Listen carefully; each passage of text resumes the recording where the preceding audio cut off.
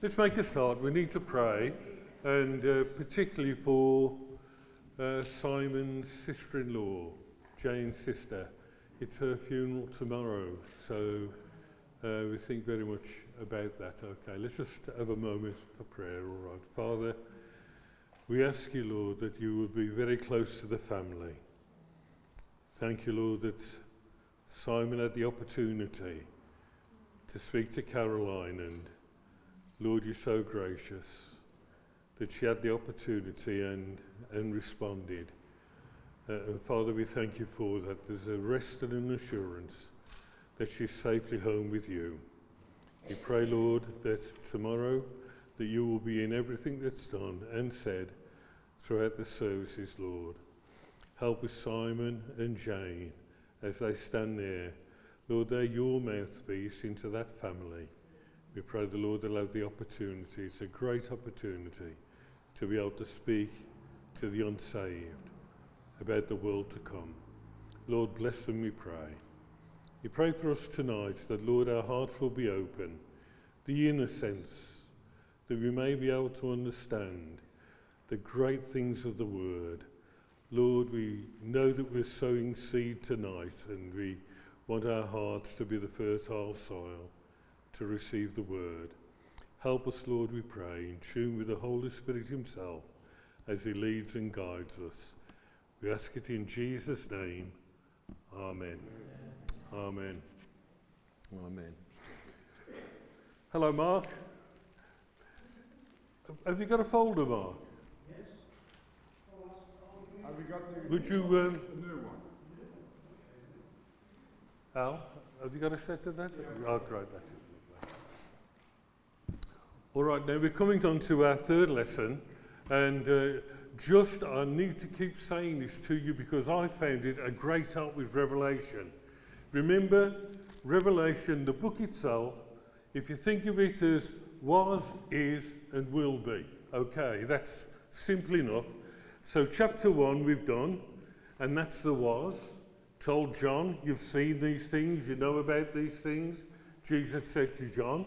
So that was chapter 1.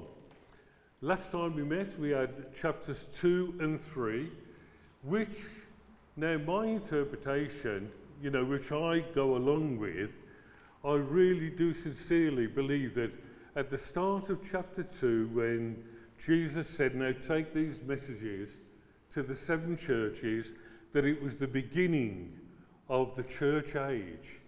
And each of those 7 churches, Ephesus, Smyrna, Pergamos, Thyatira, Sardis, Philadelphia and Laodicea, each of those 7 churches were 7 periods of the church history.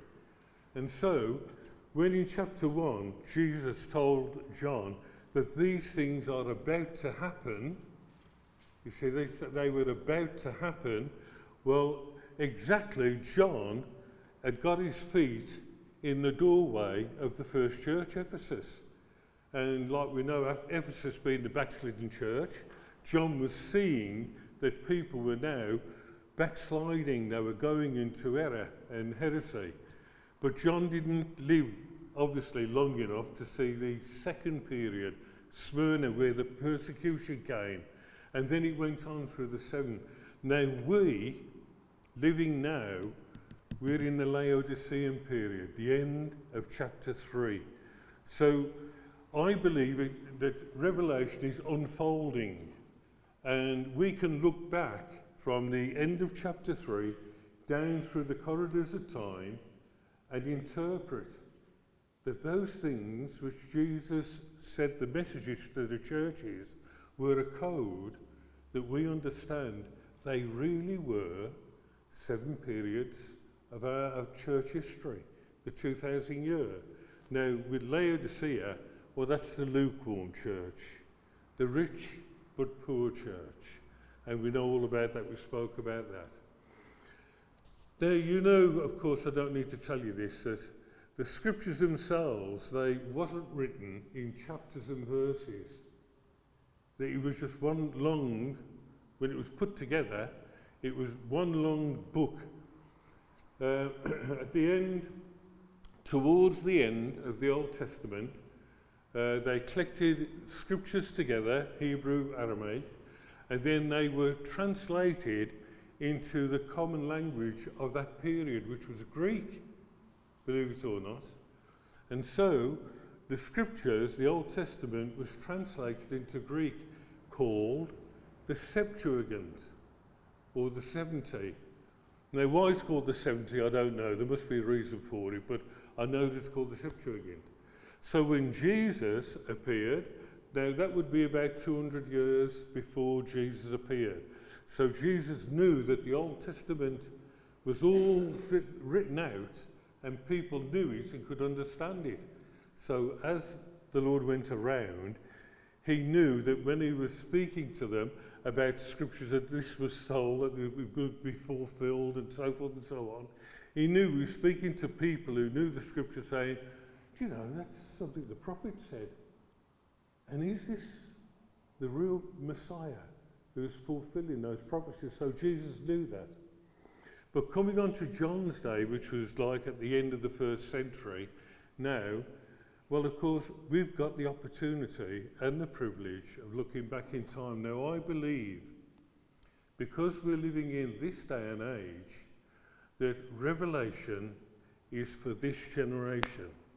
So we can look back and say, wow, you know, that really has happened. But from chapter 4 onwards now, we're looking into the future, the prophecy. And this is where it gets really difficult. Because, well, God, he can be a little bit of a trickster, God can, with scripture. Because you could read something, and particularly with prophecy, and it looks pretty clear. Now, I'll tell you why, if you've got your Bibles with you, if you get to the last one book in the Old Testament, Zechariah, in chapter 9,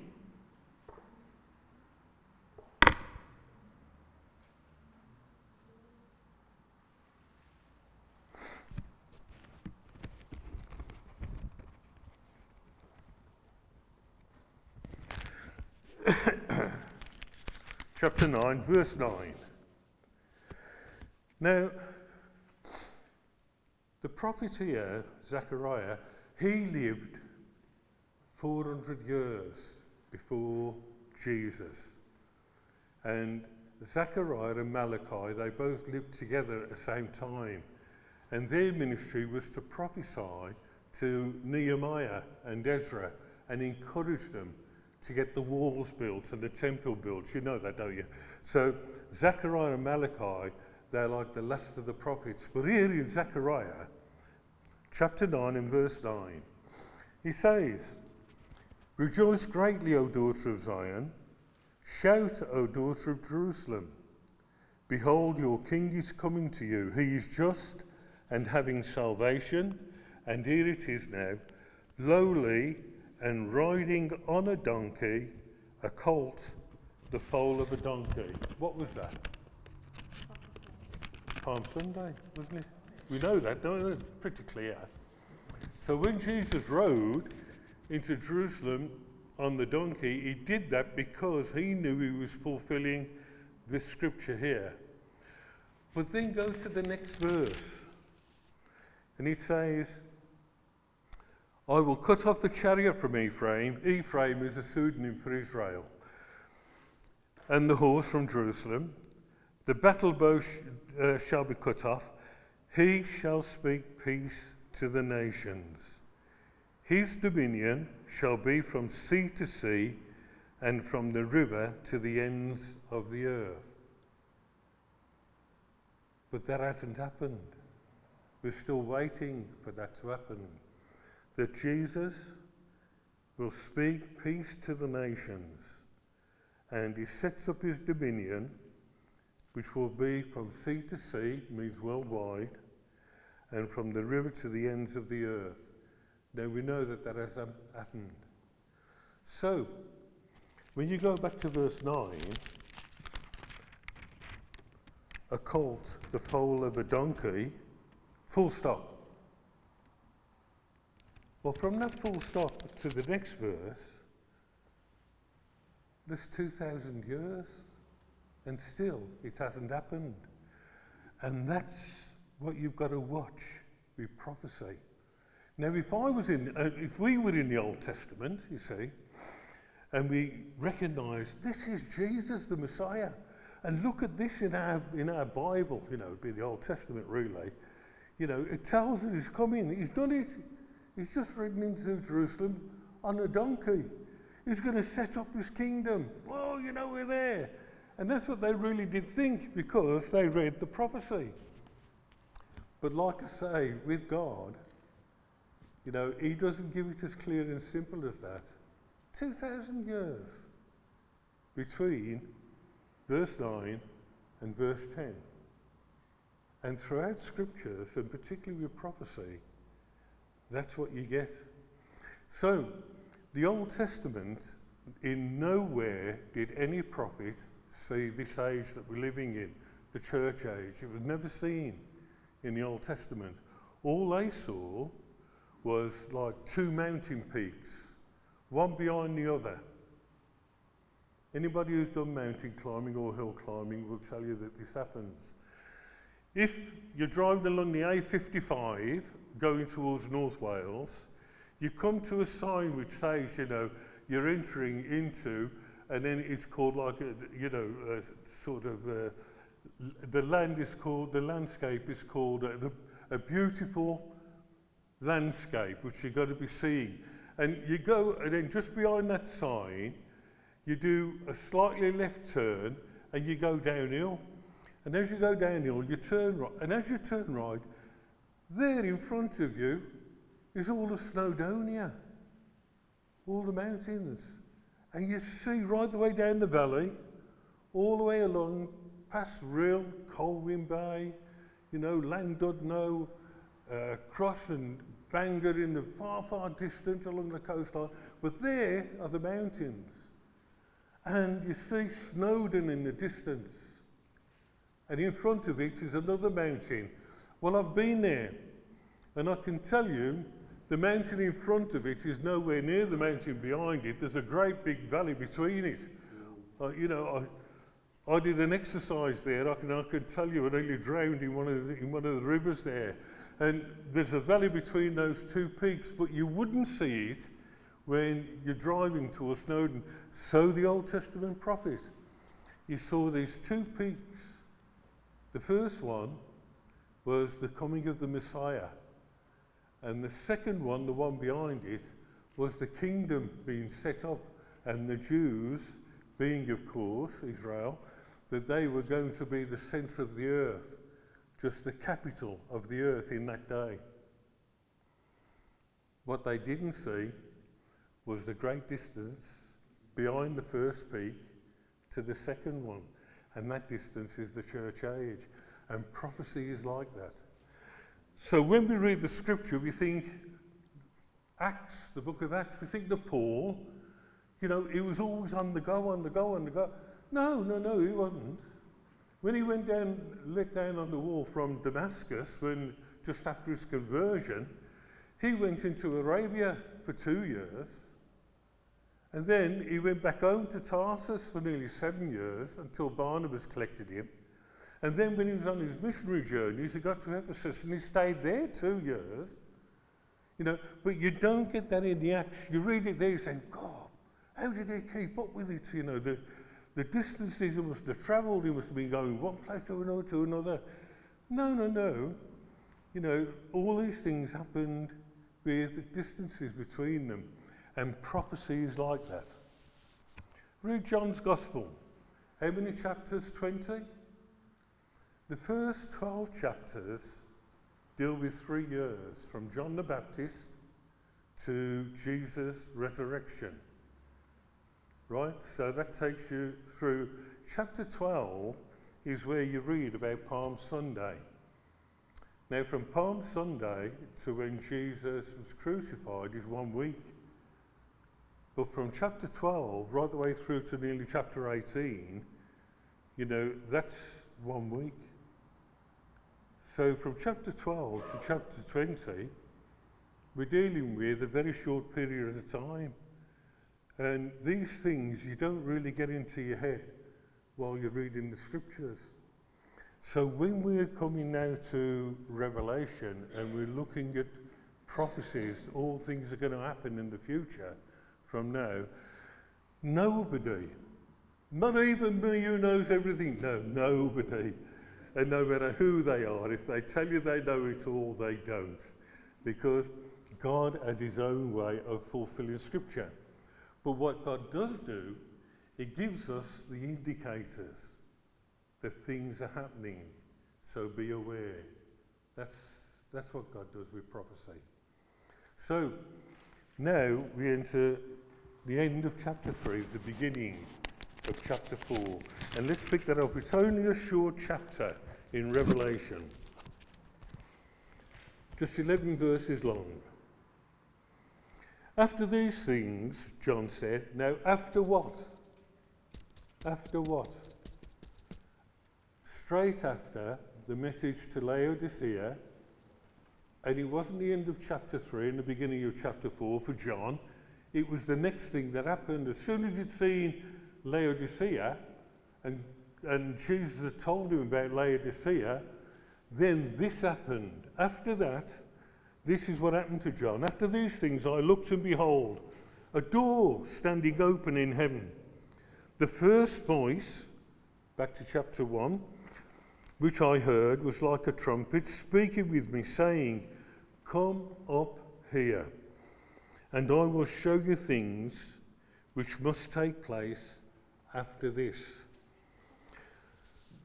Immediately, and that word immediately is extremely important.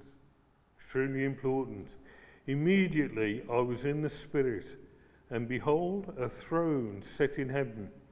One sat on the throne, and he who sat there was like a jasper and a sardius stone in appearance, and there was a rainbow around the throne in appearance like an emerald.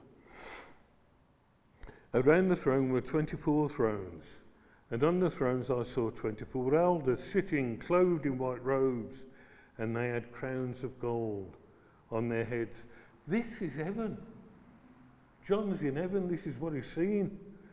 And from the throne proceeded lightnings, thunderings, and voices. 7 lamps of fire were burning before the throne, which are the 7 spirits of God. Before the throne there was a sea of glass like crystal, and in the midst of the throne and round about the throne were 4 living creatures full of eyes, in front and in back. The first living creature was like a lion, the second living creature like a calf. The third living creature had a face like a man, and the fourth living creature was like a flying eagle. The 4 living creatures, each having 6 wings, were full of eyes around and within, and they do not rest day or night, saying, Holy, holy, holy, Lord God Almighty, who was and is to come. Whenever the living creatures give glory and honour and thanks to him who sits on the throne, who lives forever and ever, the 24 elders fall down before him who sits on the throne and worship him who lives forever and ever, and cast their crowns before the throne, saying, You are worthy, O Lord, to receive glory and honour and power, for you created all things, and by your will they exist and were created. Now we read that, but I tell you now, there's something. If somebody very close to you dies, then chapter 4 here is a great succor to you. It's a help, a comfort, we had somebody very close to us die, and I couldn't stop looking in chapter 4 of Revelation. And honestly, I thought, he's seeing all this now. You know, the throne and the emerald rainbow and the sea of glass. You know, this is what he's seeing now. And I was there, wanting to be there, seeing it all. really, I can't express, unless you've been through it yourself, what a comfort it is to read this chapter and to know that your loved one is there. But even further on, we're going to see it one day, maybe soon. You know, it's a lovely, lovely chapter. Let's go then to the folders. And now that you've got the notes, Sandra is quite keen to tell you that I made a mistake. That's what you get married for. On the first page of the notes, page 1, who knows about a typewriter? What's next to the letter J? It's K. So I wrote King James instead of King James. And I was going to kid you that King James was King Kong's brother, but I knew you wouldn't believe that. So I've got to tell you it's a mistake. So if you've got K there, just change it to a J. But what she hasn't noticed, Sandra, is there is another mistake. And before you sack me, I'll tell you. Later on, you're going to read in the notes that the Old Testament, well, the Bible was written over a period of 2,500 years. But you can stand up and say, that's a load of rubbish. No, it wasn't. That's right. The 2 is next to the 1. It should have been 1,500 years. So when you get there, change it. Don't show it to people, although they say that bloke doesn't know what he's on about. Okay, so the Bible was written over a period of 1,500 years. We'll come to that later. Let's go to the notes then, page 10. Chapter 4 of Revelation begins with the words, after these things. What things? Remember that the scriptures were not divided into chapters and verses when first written. There is no division of thought between Jesus giving the messages about the churches to John and then the following things that were going to happen. After these messages, the church of Laodicea, John sees a door open in heaven. The voice of the Lord is a trumpet saying, come up here, and I will show you things which must take place after this. The text goes on in verse 2 saying that John was immediately in the Spirit. His natural body was standing on the earth during the passage of events in chapters 1, 2 and 3. John was there on the earth, and Jesus was showing him things that had been, things that was to come. But now at the start of chapter 4, is called up into heaven and is in the Spirit. Paul the Apostle wrote to the churches at Corinth and Thessalonica. Thessalonica was probably the first epistle he wrote, 1 Thessalonians, and instructed them in the ways of Christian living. Amongst these instructions, it tells them that there will be a day when practicing Christians will suddenly be taken out of this world and be transformed immediately into spiritual beings and given their new home in heaven. And to save you turning it up in your Bible, I'll print it out here, 1 Corinthians 15, verses 51 and 53.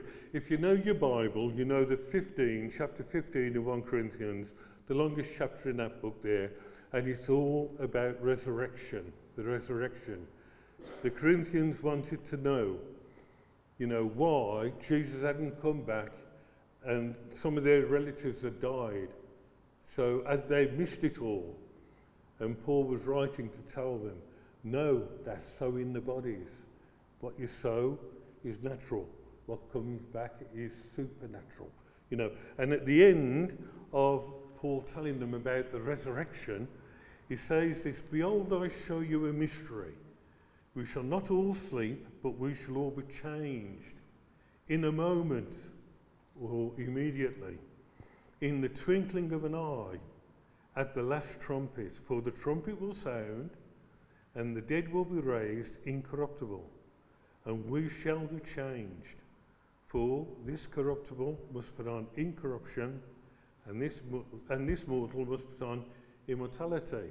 That's what he said to the Corinthians. But to the Thessalonians, he said the same thing, but differently. For the Lord himself shall descend from heaven with a shout, with the voice of an archangel, and with the trumpet of God, and the dead in Christ shall rise first. Then we who are alive and remain shall be caught up together with them in the clouds to meet the Lord in the air, and thus we shall always be with the Lord. There is going to be a day when suddenly every practicing Christian will disappear. They will not die, but like Enoch and Elijah, they shall be caught away to be with the Lord in heaven. This is known as what we call the rapture. All right, let's just stop there for a moment now. When John, at the end of hearing about Laodicea, what happens then? Straight away, no division of a chapter between it happening, but the Lord had just told him about Laodicea, and then John hears a voice behind him like a trumpet, and he turns around and looks up, and he's called up. He sees the door open in heaven, and the voice says, "Come up here." And immediately, he didn't have to climb a ladder or stairs, or he didn't rise slowly, and sort of float up. Immediately, he was in heaven. And chapter 4 in Revelation is the rapture that Paul spoke about in Corinthians and Thessalonians. And it's the same. And that's why I believe in the ongoing book of the Revelation as something which is continuing, rolling along and going on. But chapters 4 and 5, John is seeing things happening there as soon as he's called up into heaven. And in chapters 4 and 5, which we're dealing with tonight, he sees wonderful and marvellous things. And he's told to write them down, to give them out. So with John suddenly taken into heaven, it's got to be the same as what we've just read in Corinthians and Thessalonians, that after the Laodicean period, the period we're in now, the rapture takes place. And then Revelation after 4 and 5, chapters 4 and 5, from chapter 6 right the way through to the end of 18, it all happens in a period of 7 years. And that's called the Great Tribulation. Now that's for the next study. But that's why, if you can get in your head with the book of Revelation, it begins to open up then. There's an understanding that chapter 1, I'm only repeating myself, but I need to repeat it because if you keep it in your head, then you've got the basis of understanding the book of Revelation. Chapter 1, things that John saw. Chapters 2 and 3, things which you see now. And then from chapter 4, 5, he's taken up to heaven. And from chapter 6, all the way through to 18, there's this 7-year period that's going to happen on the earth. The argument goes on. When will the rapture take place? Now, I would argue, well, I wouldn't argue, I mean, it's a saying, isn't it? No point in arguing. But if I was to, sit in a debate, and if somebody said to me, why do you believe the rapture is before the tribulation? I would go to the end of chapter 3 and the beginning of chapter 4 in Revelation, and I would say, that's why. That's why. We've had the opportunity, really, of the last lesson going through church age, church history. We've had the opportunity to do that. And then straightway, John is taken off the earth and is in heaven. And so I believe that this is in code, like we said, which the book of Revelation is all about. encode the beginning of understanding the way that the book is written for us. So like the Gospel of John, you can get 8 chapters that deal with 1 week, and you can get like 12 chapters dealing with 3 years, or like Zechariah, you've got the period between Jesus going into Jerusalem on Palm Sunday and 2,000 years before the next verse happens, where he speaks peace to the nations, or 2,000 years plus, or whatever. You know, on that. There is even, and I'm treading on really unstable ground here. I'm in a minefield. But, and this is for another time, and we're not going to debate it tonight or talk about it tonight, the very first 2 verses of the Bible, Genesis chapter 1, verses 1 and 2, between those verses, there are possibly billions of years. Billions. And that's called the gap theory. And back in the Victorian period, there was a man named Pember, and he wrote a book called Earth's Earliest Ages. And he talks about why between verse 1 and verse 2 of Genesis, there is this huge gap, you know, there. So scriptures, like I say to you, is you've got to keep that in mind. That's why I could say, you know, that as far as I'm concerned, I believe that this is the way Revelation is broken up. From chapter 4 onwards now, we're looking to the future. And I can only tell you, as I understand it, that this is what I see. I would never say to you, this is what's going to happen.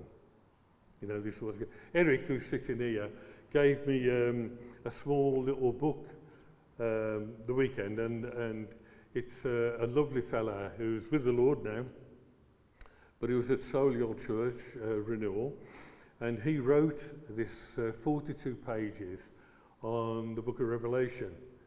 And I read it while I had my breakfast, Eric, and if you believe that, you'll believe anything. No, I sat and read it. And this lovely fellow, you know, he wrote these 42 pages, and he, like me, you know, or I, like him, interpret what I'm telling you exactly the same way. Now, this is a fella who died in 2005, it would be, wouldn't it, Eric, 4 years after, because he wrote in 2001. So, you know, I'm sort of not out on my own, being like, you know, somebody shouting this and this is a brand new thing. No, not at all. Now, there are people, and I told you this at the very first time, who believe that Revelation has all happened. You know, it's all happened in the 1st century. So you read in history. Other people believe, well, nothing's happened. It's all going to happen in the future. It's going to happen in that 7-year period of the Great Tribulation. It hasn't happened yet. And then, you know, the majority would take what they call a dispensational, you know, interpretation, which is what I do. And that's that it is happening as we go along. I like to think that the scriptures confirm itself. The scriptures will always confirm itself. And mainly because Jesus told John at the end of chapter 1 and into chapter 2, he said, these things are about to happen. Now, he wouldn't say that if there was a 2,000-year period before, you know, no, the Lord isn't going to confuse us at all. So along these lines, this is the way that I see it. Now, has anybody, let me just stop and ask, has anybody got a question that you want to ask? Or, yep, can you speak up because I'm a bit mutton?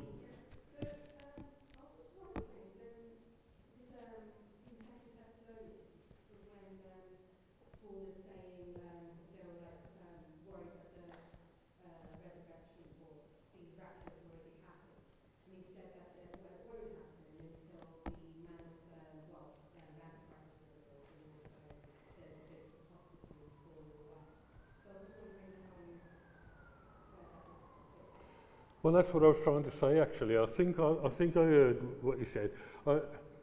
I used to be a drummer when I was in the army, and I tell you what, my ears are absolutely shot. You know, so I think I picked up what you said. But with prophecy, nobody can doctrinate. Doctrinate means they tell you that this is so. You know, nobody can do that. I tried to show us how, you know, like Zechariah, that's going to happen, what Zechariah wrote. But nobody who lived in Zechariah's day would have believed that there was 2,000 years when he took a breath. When he said, and he shall ride into Jerusalem lowly on a colt, and as he took the breath, you know, and then started, and he shall speak peace to the nations. Nobody thought when he took the breath there was 2,000 years, you know, between them. And he didn't know either, Zechariah. He was just saying what the Lord told him to say. Have you got the gist of that? Is that all right? Okay. Anything else? About the rapture? What's the one? You know when he said those who are here will be taken up and the dead in Christ shall rise. Who are the dead in Christ? You've opened up a big pit and you're pushing me into it. Now look. Yeah, what Simon said is, well, when the dead in Christ rise, well, who are they? Because the dead in Christ are with him. Yes. We believe that, don't we? You know, Paul said that, for me to live is Christ, but to die is gain. You know, he wouldn't say that if he said, well, for me to die is have a long sleep until the Lord calls me. You know, no, he didn't say that. He knew that you transfer from this life into the next one immediately. Now, the thing is that when the rapture takes place, the church, who are the people who are raptured or taken out of the world, they're called the bride of Christ, and they go to the marriage supper of the Lamb. And they're there while all of the great tribulation is happening on the earth. But when Jesus spoke on the earth about the marriage and being clothed upon with the marriage robe, you see, and the master of the feast, he saw somebody who hadn't got the marriage. You know what I'm talking about? Master of the feast saw, Jesus said this, who saw somebody without the marriage robe on and said, friend, what are you doing here? You know, and so the marriage robe for the church is a brilliant white garment. The white garment in Scripture is the righteousness of the saints. That's what it is. It's the righteousness of Christ that we're clothed upon. Now, those who die now before the rapture, they're with the Lord, but the only way they describe it is it's a soulish body which they have. They're not clothed upon with the robe for the marriage supper because it's not happened yet. They're with the Lord, you know, but they're waiting for that day when the marriage supper takes place. You know, and the bride and the groom are joined, and that's the ultimate for the church. So when Jesus calls the church out of the world, first the dead in Christ rise, and then we which are alive and remain, or they who are alive and remain, shall be caught up together to meet the Lord in the air, so shall we ever be with the Lord. Well, that's when all of those soulish bodies of the loved ones in heaven, they receive at the same time the marriage garment that we have, which is the new bodies, the incorruptible bodies, you see. And that's the only way it can be described, really, Shimon, because there is nowhere in Scripture where it says, well, when a person dies, all down through the church age, they go to be with Christ. It tells you that in there. But it doesn't say when the dead in Christ rise, well, why do they rise if they're already there? You see? And it's always been a misnomer, that. About whatever. So it's described as being clothed upon with the new garment, the marriage robe.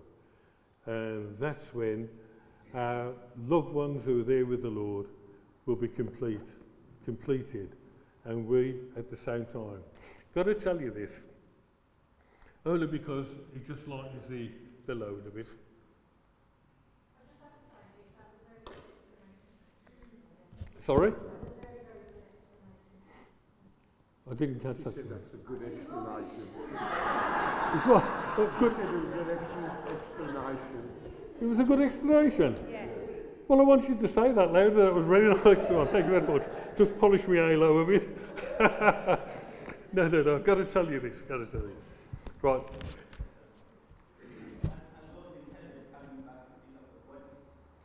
Well, it sounds like it, doesn't it? It does. It sounds like it, and I suppose in a way, you're right there. Yeah, Dave? Shout at me, Dave. That word rise isn't necessarily literal, it's also figurative. So when it says the dead in Christ will rise, it doesn't necessarily mean they're literally rising, it's also can be figurative speech as well. I think I know what you said there. That, you see, we've got this idea. I'll tell you the story really because it explains what I'm saying. I started going out with, I finished with the army and I wasn't a Christian, but circumstances in the army, I ended up in a military hospital and things like this, and then through that I come to know the Lord. Now, I knew nothing about church life, you see, and I started going out with Sandra, whose a proper title is Saint Sandra, you see. And I didn't know where you take a Christian girl, you see. So I took her swimming. And I thought, can't take her to the pub, or to the pictures or things like that, So I didn't know what to do with her. Well, she told me that her dad, her dad was lovely, really, lovely fella. Her dad had got a friend called Eric. And Eric goes to a church over the far side. I can't explain it too much because you might meet him. But Eric goes to a church over there, And Eric, he got this gift where it was like a gift of miracles, really. And Sandra's dad told me when I was at the house one time, he said, we'd been to a meeting at the town hall. He said that him and Eric, they were walking down Colwell Road, and the last bus was just going. And Eric commanded the bus to stop. He said, the bus stopped. He said, the bus stopped. And we got on the bus. And he said he got this gift, sort of, that was one of many things which had happened with Eric. And then, Dave went on to tell me, we were walking past Keel's cemetery, Hockley Cemetery.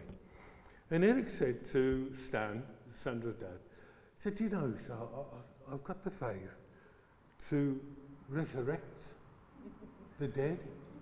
Yeah? Well, Sandra's dad, he told me, he got the frights on. He said, come on, and moved him on a bit. Well, he got the idea, the notion, that if Eric prayed for the graves, that you'd see the people rise, like Lazarus, the group that suddenly come about the grave. And no, that's not going to happen like that. It's not going to happen like that.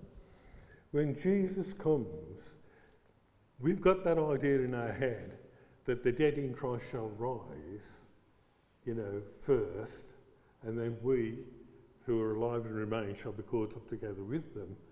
No, it's going to be instantaneous.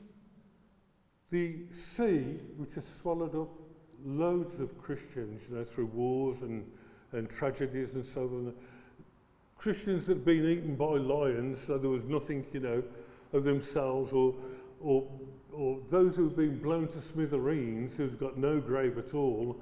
I mean, you've only got to go to the First World War cemeteries and see all that. There's lots of Christians with no burial place at all.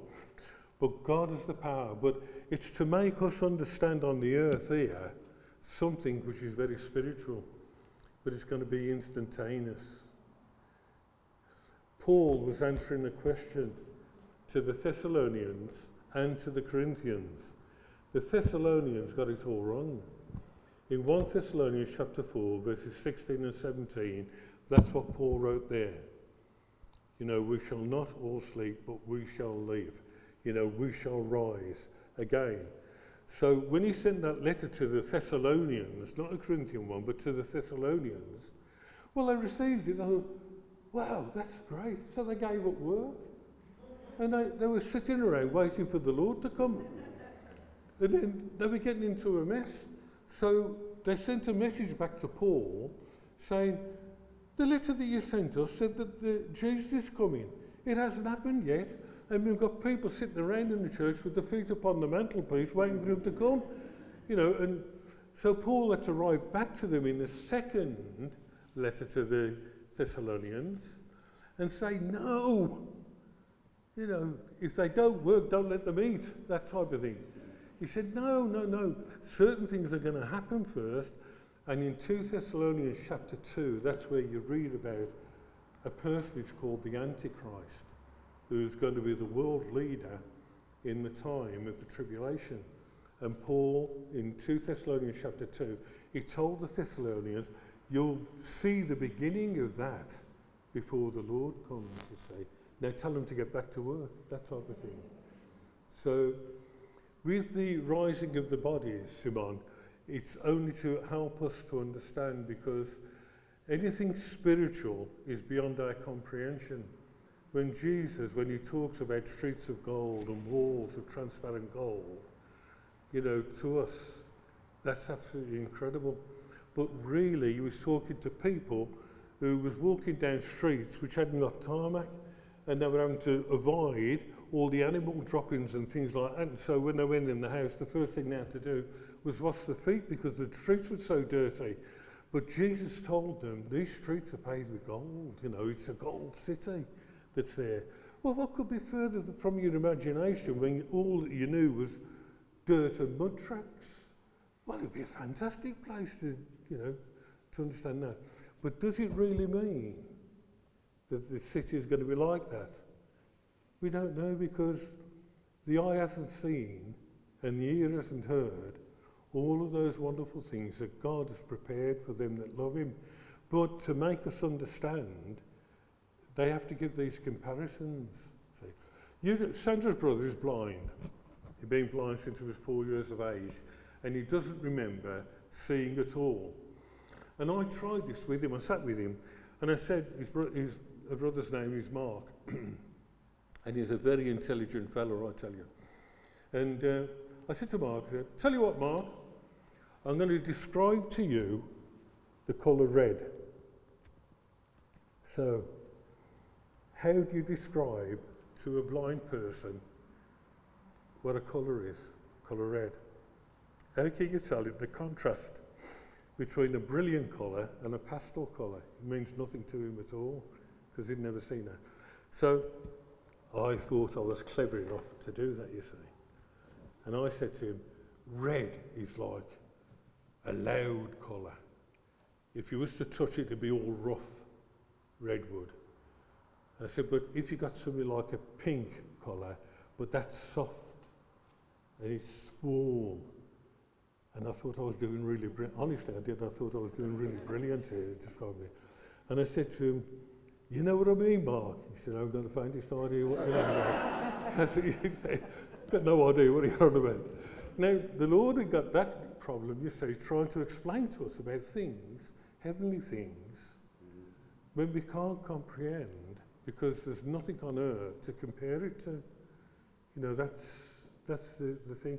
So when he said the dead in Christ shall rise, it'll be an instantaneous thing. In fact, I think on the next page we'll read that. So, are you all right with that if we carry on? Mm-hmm.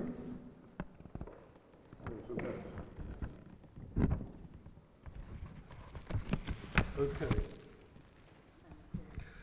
Top of page 11 then, we may just be covering things that I've just talked about, but at least this will help you if later you read into it. The word rapture does not appear in the Bible. It's a descriptive word used for the taking away of the church on earth to heaven at the Lord's coming. Notice that this event will happen in a moment, in the twinkling of an eye. The Greek word used here is anatomo, meaning in an atom of time. It was told me when I was first learning this, it was told me that the twinkling of an eye takes about 1/40th of the time for you to blink. And that's how quick the transformation is going to happen when Jesus comes for the church. And that's how quick it is when the dead, well, they're already with Christ anyway, but the dead will receive, those in heaven, the garments as we receive, the wedding garments, to go to the marriage supper of the Lamb. So there isn't going to be a slow rising up. People are not going to be walking down Icknall Street in Oxley and Keel Cemetery. Suddenly all these spirits start to rise slowly. No, that's not going to happen. You know, it's in an instant. So there isn't going to be the dead in Christ, wait for you to get your clothes and then we'll come up and join you. No, it happens immediately. Jesus was talking about his coming back to earth in Luke 17, verses 22 to 37. He mentions that people will suddenly disappear. The scripture says, I tell you, in that night there will be two men in one bed. The one will be taken and the other will be left. Two women will be grinding together. The one will be taken, the other left. Two men will be in the field. The one will be taken and the other left. Now in that day, in Jesus' day, how could people be in the field at the same time that people were in bed at night? Well, they didn't know in Jesus' day that the world was round, and while it was daytime there, it was nighttime somewhere else. But Jesus spoke about that and nobody questioned him. He said, these are the things. So Jesus spoke about people suddenly disappearing. Revelation chapters 4 and 5, they're the preface. That's things that are happening before events that are to occur immediately after the rapture of the church. We should mention here that there are different opinions throughout Christendom as to when the church is taken out of the world. There are some that believe the church will go through the following 7 years of tribulation, others that the church is taken halfway through the 7-year period. Now there is a word here called immutability, and immutability is only held by God. It's one of the characters, it's one of the facets of God. Immutability means that he never changes. You know, he never changes. So what he did in the Old Testament is still current today in his nature, in his way that he deals with things. Now, I say here, consider the attributes of God, that he never changes. He would not let the judgment of Sodom proceed until Lot and his wife and 2 daughters left the doomed city. The angels, if you remember the story, the 2 angels, they told Lot, his wife and 2 daughters, get out the city, it's going to happen. And they were sort of, well, hold on, you know, they might be on the way, they might be on the inner circle like bus or whatever, but, you know, waiting for the other sons and daughters-in-law to come. You know, hang on a bit, they might be here. But the 2 angels, they hurried them out of the city because the judgment of God couldn't fall until the righteous were taken out, you see. And think about that when people say that the church will go through the tribulation. The tribulation is a judgment of God on the earth. And God has never took the righteous along with the wicked. Even more so when we read this here. Other church taken off. Oh, yeah. There are some that believe the church will go through the following 7 years of tribulation. Others that the church is taken halfway through the 7-year period. Now consider the attributes of God, that he never changes. He would not let the judgment of Sodom proceed until Lot and his wife, 2 daughters, left the doomed city. Genesis chapter 19. Remember Abraham, Lot's uncle, said to the Lord, now this is what Abraham said because he wanted his nephew to be saved. And while God said, if I find even 10 righteous people in the city, I'll save the city. You see, Abraham he started off with 50 righteous people, and 40, and 30, 20, and then down to 10, and that was it then. And so Abraham was bargaining with God because Abraham wanted his nephew saved. So this is what the scripture says. Far be it from you, God, okay? Far be it from you to do such a thing as this, to slay the righteous with the wicked, so that the righteous should be as the wicked. Far be it from you. Shall not the judge of all the earth do right? That's what Abraham said to God.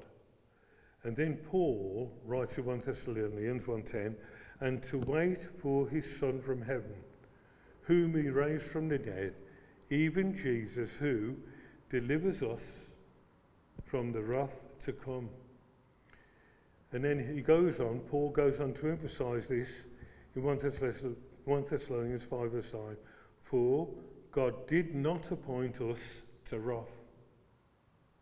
The church is not seen again all the way through Revelation after this chapter 4 until the end of the tribulation, when the word appears, the word church appears in chapter 22 verse 16. Nowhere from chapter 4 all the way through that tribulation period is the church seen on earth. It isn't. You know, the only place you see the redeemed, the saved, are in heaven.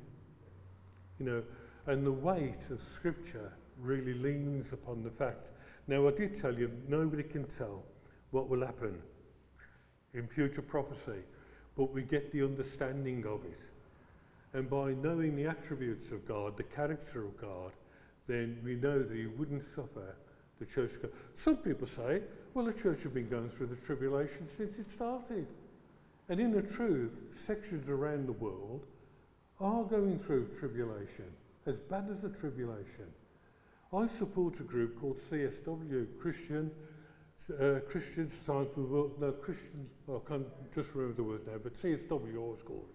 And what they do, they lobby governments who persecute any religion.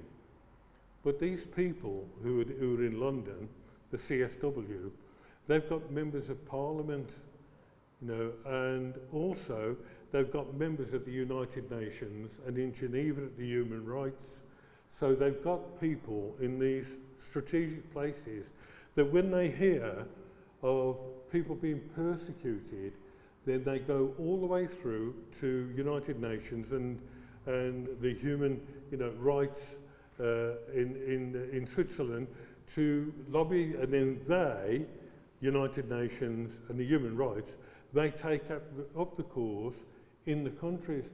And I tell you, every month I get the reports of what's been happening in the past month, and it's horrendous, the things that... Do you know, even in Cuba, they're persecuting Christians who belong like to the house church. And people go to holiday in Cuba. That's amazing, isn't it? But they've got the names of pastors who are put in prison because they believe not in the Catholic Church, but they believe in a free church. And they're put in prison. And of course there are, right from China through to Cuba, worldwide, the persecution. So they would say, oh, you talk about the tribulation, we're going through it, and rightly so. In this country, we burn people at the stake. We burn people alive at the stake. You go to Oxford and you'll see the memorial there to the three martyrs. You know, Cranmer, the bishops who were there, Latimer and Ridley. You know, the three who were burnt at the stake because they wanted to read the Bible. All because they wanted to read the Bible. So we'd gone through that time, maybe, you know, 300-400 years ago. And of course with Queen Mary, not the Queen Mary of the recent, but the Queen Mary who was Henry VIII's daughter, Mary the First, she wanted this country to go back to the Catholic.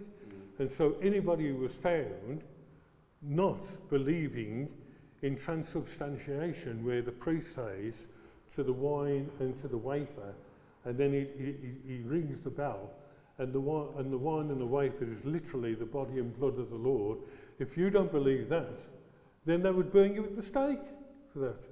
So, you know, tribulation, it really is sort of a word that could be used, that the church has always been going through tribulation. But this 7 year is the great tribulation. And God willing, we'll be able to look at that next lesson. So, all of this here, God is not appoint us to wrath. There are glimpses of the myriads of the redeemed in heaven. As the prophecy unfolds, the scenes change. And John, he sees scenes changing from heaven to earth, and it gets really confusing. Because John, he doesn't make it clear whether he's seeing these things happening, that one happens after that one, and that one happens after that one. He doesn't make it clear. He just writes about it all. You know, and it seems as if he's in the future and then he's back to this time. And now, through chapter 6, which starts the tribulation, through to chapter 18, it's a mishmash of events happening. Some he jumps forward, some he comes back to, but he's told to write them down. So, page 12, John is immediately saying, oh, put it down, no, page 13. Yeah. So there's a scarlet thread that runs through all Scripture. Shall we miss out the next sentence? Well, no, I've got to read it, haven't I? Got to read it. The Bible is a collection of 66 separate books written over a period of approximately 70 million years. 1,500 years, you say 1,500 years. Moses, who wrote Genesis and the Pentateuch, well, Moses lived about 1,450 years before Christ. So you've got nearly 1,500 years there, you see, when the scriptures were started to be written. And then you've got the 100 years, for nearly the 100 years, for John, writing Revelation. So you're looking at about 1,500 years, you see. And 66 books were collected together to make up what they call the canon of Scripture, the whole of Scripture. So, we inspired writers from all walks of life, from kings, David, right through to the common labouring man. You know, Amos. Amos was just a labourer in the fields. He got the lowliest job. One of his jobs was to go along with like a little pointed needle and go to the figs on the tree and just prick all of these. I mean, it was a laborious job and it was a dead job. Anybody could do it, except a blind man. You know, just prick it and then for the fruit to come through with the figs. It was the lowest job that you could have, and that's what Amos did. But God used him to prophesy. You know, anybody. So 66 books written by all of these people, from kings down to the labourer, labouring man. Different ones, different fields. There were scholars like Ezra, the scribe, and just an ordinary fellow in the street. So yet there is one theme throughout. God revealing his wondrous plan of salvation to a lost world, and that's what the Bible was given for. To reveal God himself as the Saviour. Wants the world to come back to himself. That's why the Bible was written. And the deeper you delve into his word, the more treasures you find. And that's the truth of Bible study. And that's why I love it. Always have loved it. So, now I say about this. 4 living creatures. The faces of a lion, an ox, a man, and an eagle. And they're there at the throne of God. And really, you know, this is where you find it's fascinating. They've got 6 wings. What are these creatures? And why are they so close to the throne of God, these creatures? And then remember, the lion, the ox, the man, and the eagle. Each of the faces, okay. Here we go. The four living creatures are shown as guardians to the throne of God.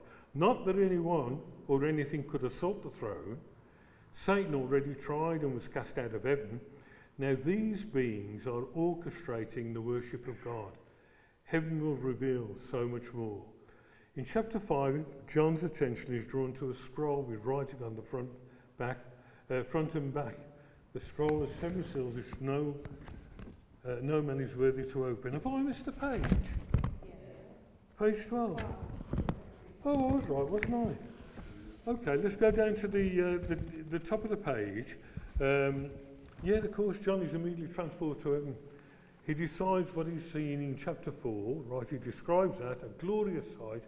He begins to describe the absolute majesty of God in heaven, heavenly splendour.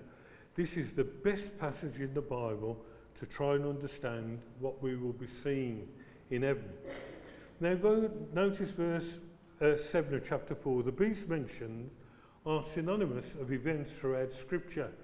Now, those 4 that I've just mentioned, without reading down here, I'll tell you quickly, those 4, they appear again throughout the Bible. You know, when Moses brought the children of Israel out of Egypt, it gave the number of the men from age 20 and above 603,550 is the number that's given.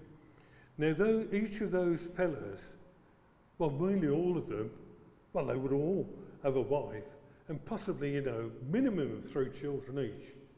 So you're thinking about here 3 million people on the move. And the mind can't comprehend that, 3 million. But it is huge, huge. And God is a God of order.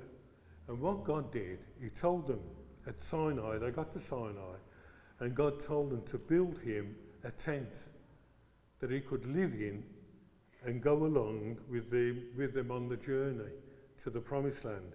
This tent was called the tabernacle, and the presence of God would come down onto that tabernacle. But it's God coming in amongst sinful mankind. So there had to be a sort of layout for people. You couldn't just wander in any old day, like, going into Woolworths or Marks and Spencer's. You couldn't just go down to the tabernacle and say, oh, I fancy to sit down in the church and, and 5 minutes sort of prayer time. You couldn't do that. God's presence was there, and this is the Old Testament. And sin can't come into the presence of God. So they set the camp out. The tabernacle was a rectangular building, and then there was a fencing around the building. And then around this compound, on the north side, there was tents of Levites. And down the west side, tents of Levites. And along the south side, tents of Levites. But along the east, there was the tents of Moses, Aaron, and his sons, his 4 sons, on the east side. And that's where the gate was. And then there was a broad space. And these 3 million people, they were set in a camp which was ordered. And they were told where to pitch the tents. 3 tribes on the east, 3 to the south, 3 tribes to the west, and 3 to the north. Now on the east was Judah, and with him he had Issachar and Zebulun. Now Judah, of course, was the one, his name means the praise. So he had the east side. And the south side, well, that was Reuben. So they had one of the 3 tribes was the principal tribe. So Judah was the principal with Issachar and Zebulun. Down on the south side was Reuben, and he had with him Simeon and Gad. But on the east side was Ephraim, Manasseh, and Benjamin. And on the north there was Dan, Asher, and Naphtali. So they all had these places, and 3 million people, a lot of people. And what they did in Numbers chapter 2, it says that they made an ensign. An ensign is a flag.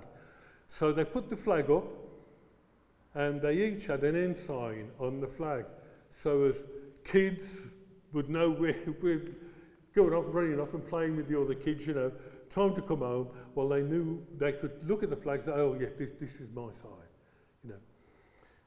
Judah, his ensign was a lion. And Reuben, his ensign was a man.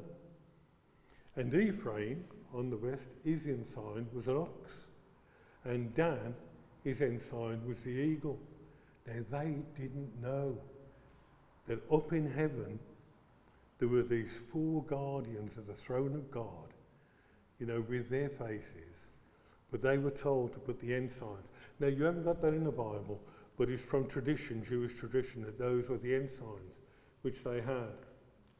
Then many years later, Ezekiel saw his vision. Mark, he likes the book of Ezekiel. Well, he'll read in the first 2 chapters of Ezekiel about this chariot throne of God, it's called, and people think it's a UFO. It's circular with eyes all the way around, and it spins, you know. So people say, oh, that's a UFO. No, it's the chariot throne of God. And it describes on there that there are 4 guardians of that throne. And would you believe it? The description there is the 4 that I've just told you. The lion, the man, the ox, and the eagle. You know, that's the Ezekiel seeing it 900 years after Moses was bringing the people out the land of Egypt. And then we're going to have 4 Gospels. And have you seen it? Matthew, he wrote his Gospel to the Jews. He was interested for the Jews. All the way through Matthew, you read, and this was fulfilled by the prophet. This, what Jesus did, was fulfilled by the prophet. He was emphasizing to the Jews that this is the Messiah. And Matthew, he traces the line back through to David, which is most important, you see. So you could say that Matthew, he was writing to the Jews, and the Jews, the literal Jews, were 2 tribes, Judah and Benjamin, when Israel split 10 tribes north, 2 to the south. Well, Matthew's gospel is the lion of the tribe of Judah, you see. But Mark, there was a young trendy kid. You know, he's the one who's got like the Nike trainers and, you know, the up-to-date T-shirts and things or whatever. And he gets his information from Peter, who was with the Lord. So Mark writes his gospel, but like a kid, you know, he writes it quick. And in the King James Version, the word which keeps coming out with Mark is straightway. And straightway Jesus went and did this here. Well, we would say it immediately, but his word is straightway. So Mark is describing Jesus working all the time. Straightway he did this, immediately did that. Like the ox in the field, you know, which they use for their tractors. He was the workhorse type of thing. So Mark, you could say, had got the figure of the ox, the working saviour. Matthew, the Lion of the tribe of Judah. But Mark was like the ox. But then when we come to Luke, the lovely doctor, the compassionate physician. Now when you read Luke, he describes the healings, because that's his forte, you see. He describes the healings. He talks about Jesus' compassion. Well, he's the man, the compassionate man, you know. But John, he wrote his gospel to say that this Saviour, the Messiah, comes from heaven. And that's where the eagle, that's where his domain is, in the heavenlies. So you've got the lion, the ox, the man, and the eagle all through, and there's a train that goes through the Bible. And like this is what I say, if you dig in the Bible, you'll find all of these things. You know, they begin to appear. I mean, I heard about this like you by sitting and listening or studying with my own time. And you see it and you think, wow, that's amazing. That's amazing. You know, to see that. And there you are in chapter 4, it describes that, but it's a trend that goes through the Bible. Bottom of page 12, the Gospel writers each had the reason for writing the account, and that's what I've just told you. Okay. Let's try and come to the end now. On page 13, go down 1, 2, 3, 4, the fourth, yeah. It's worth looking at number 7, or I think we answered the question about this in the first one, didn't we? It's worth looking at number 7, which is used so often through the book of Revelation. Numbers in the Bible have significance. The numbers, they have significance. You know, you can take most of the numbers, not all, but most of the numbers, and you can see that there is a pattern in Scripture from that number. So, therefore, each of the 22 letters of the Hebrew alphabet was assigned a numerical value. The number 7 has been given the meaning completeness and perfection. Some see the significance of this number comprised of 4 plus 3. Now, 4, no, let's do the 3 first. 3 is attributed to God, being the number of the Trinity, and therefore considered holy. Number 3 being holy. The world, well, that's 4, the number 4. Because we've got the 4 points of the compass, the 4 points of the earth, the 4 seasons, and so on. You can see the number 4 that resembles earthly things. So, looking at that, 3 is attributed to God, the Trinity, 4 to the world, so you get 4, the world, and God, 3, united, give you the number 7. And this is what you get through Scripture, because the Creator and His creation were made complete and perfect. That's what the creation was, complete and perfect. Coming on to the number 7, 3 for God, 4 for the world. Okay, creator and created. Adam was created in perfection and complete, a complete independent being, yet created to be loved by God above all the rest of creation.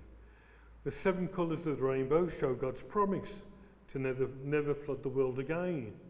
Bearing in mind the complete and perfect value of the number 7, see the list of 7s throughout Revelation.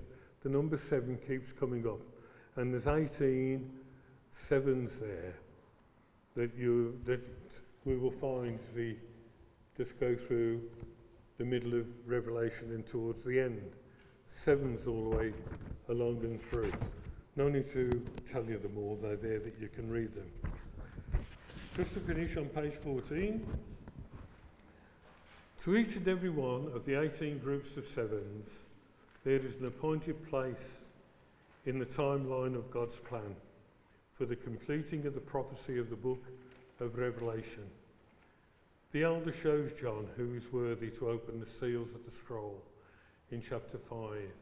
We haven't read that tonight, but you know, in your own time you'll be able to read that, where John, he's seen the splendour and glory of heaven in chapter 4, and then his attention is drawn to a scroll which has got 7 seals, but there's nobody who can open it. And he gets really sad at that, but the angel says to him, no, look, the Lamb is able to open it. Talking about Jesus, you see. So the elder shows John who is worthy to open the seals of the scroll.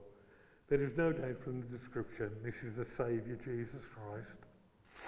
Christ Jesus, upon receiving the scroll, heaven erupts with praise and worship of the Lamb that was slain. So it's a fitting point to close the lesson here. The first 5 chapters of Revelation begin with a captive slave on earth, that's John, on the Isle of Patmos.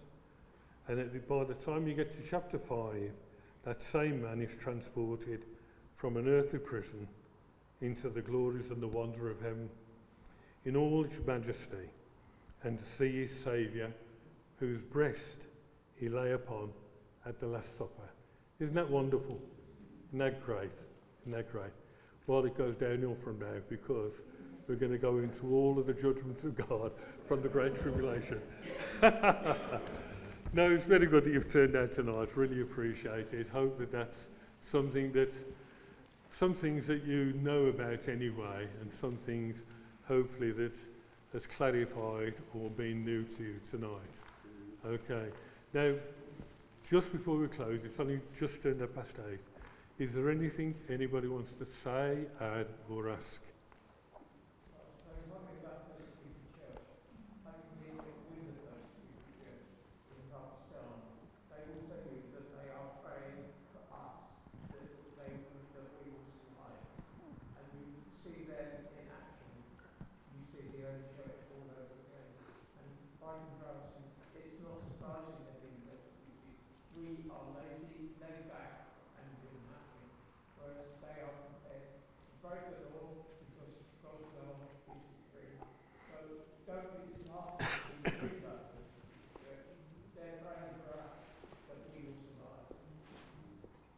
Yeah, thanks, Eric. Yeah, lovely. About the church. Yeah. Oh, we've got something glorious to look forward to, haven't we? Really. Let's just close in prayer and then safe journey home. Father, thank you for our time together tonight. The encouragement of the scriptures. In a world which seems so topsy-turvy, and particularly today, Lord, we've got a firm foundation. Your word, Lord, you've elevated even above your name. Lord, you're bound by your word. You've bound yourself by your word. Father, we thank you for that. Nothing will happen that you haven't already told us about. Lord, help us, I pray, to think on these things, to see these things through, but most important of all, to know it's because of your love for us that you gave this prophecy. And we thank you for it. In Jesus' name, amen. Amen. Amen. Bless you all.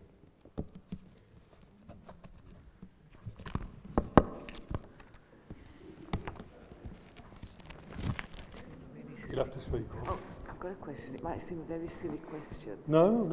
But this here, when it says, you know, he saw on the throne, yeah, one who was the, and he sat, you know, look with a jasper. Now, is that God the Father? Well, no, it's the throne. Yeah. The throne is like as this. Oh, It's the throne, and but it says, everything about the throne. and There's he, no, but, no and description of he that sat was to look upon. Like, the colour of jasper. Yes, I see what you're saying. So I'm Yeah. just, because I'm just thinking, where, you know, when John goes up to heaven, he sees Jesus only as the slain lamb. He sees that. No, I don't understand that. You're right, there's me. I'll send it to her. See you. She does the street work.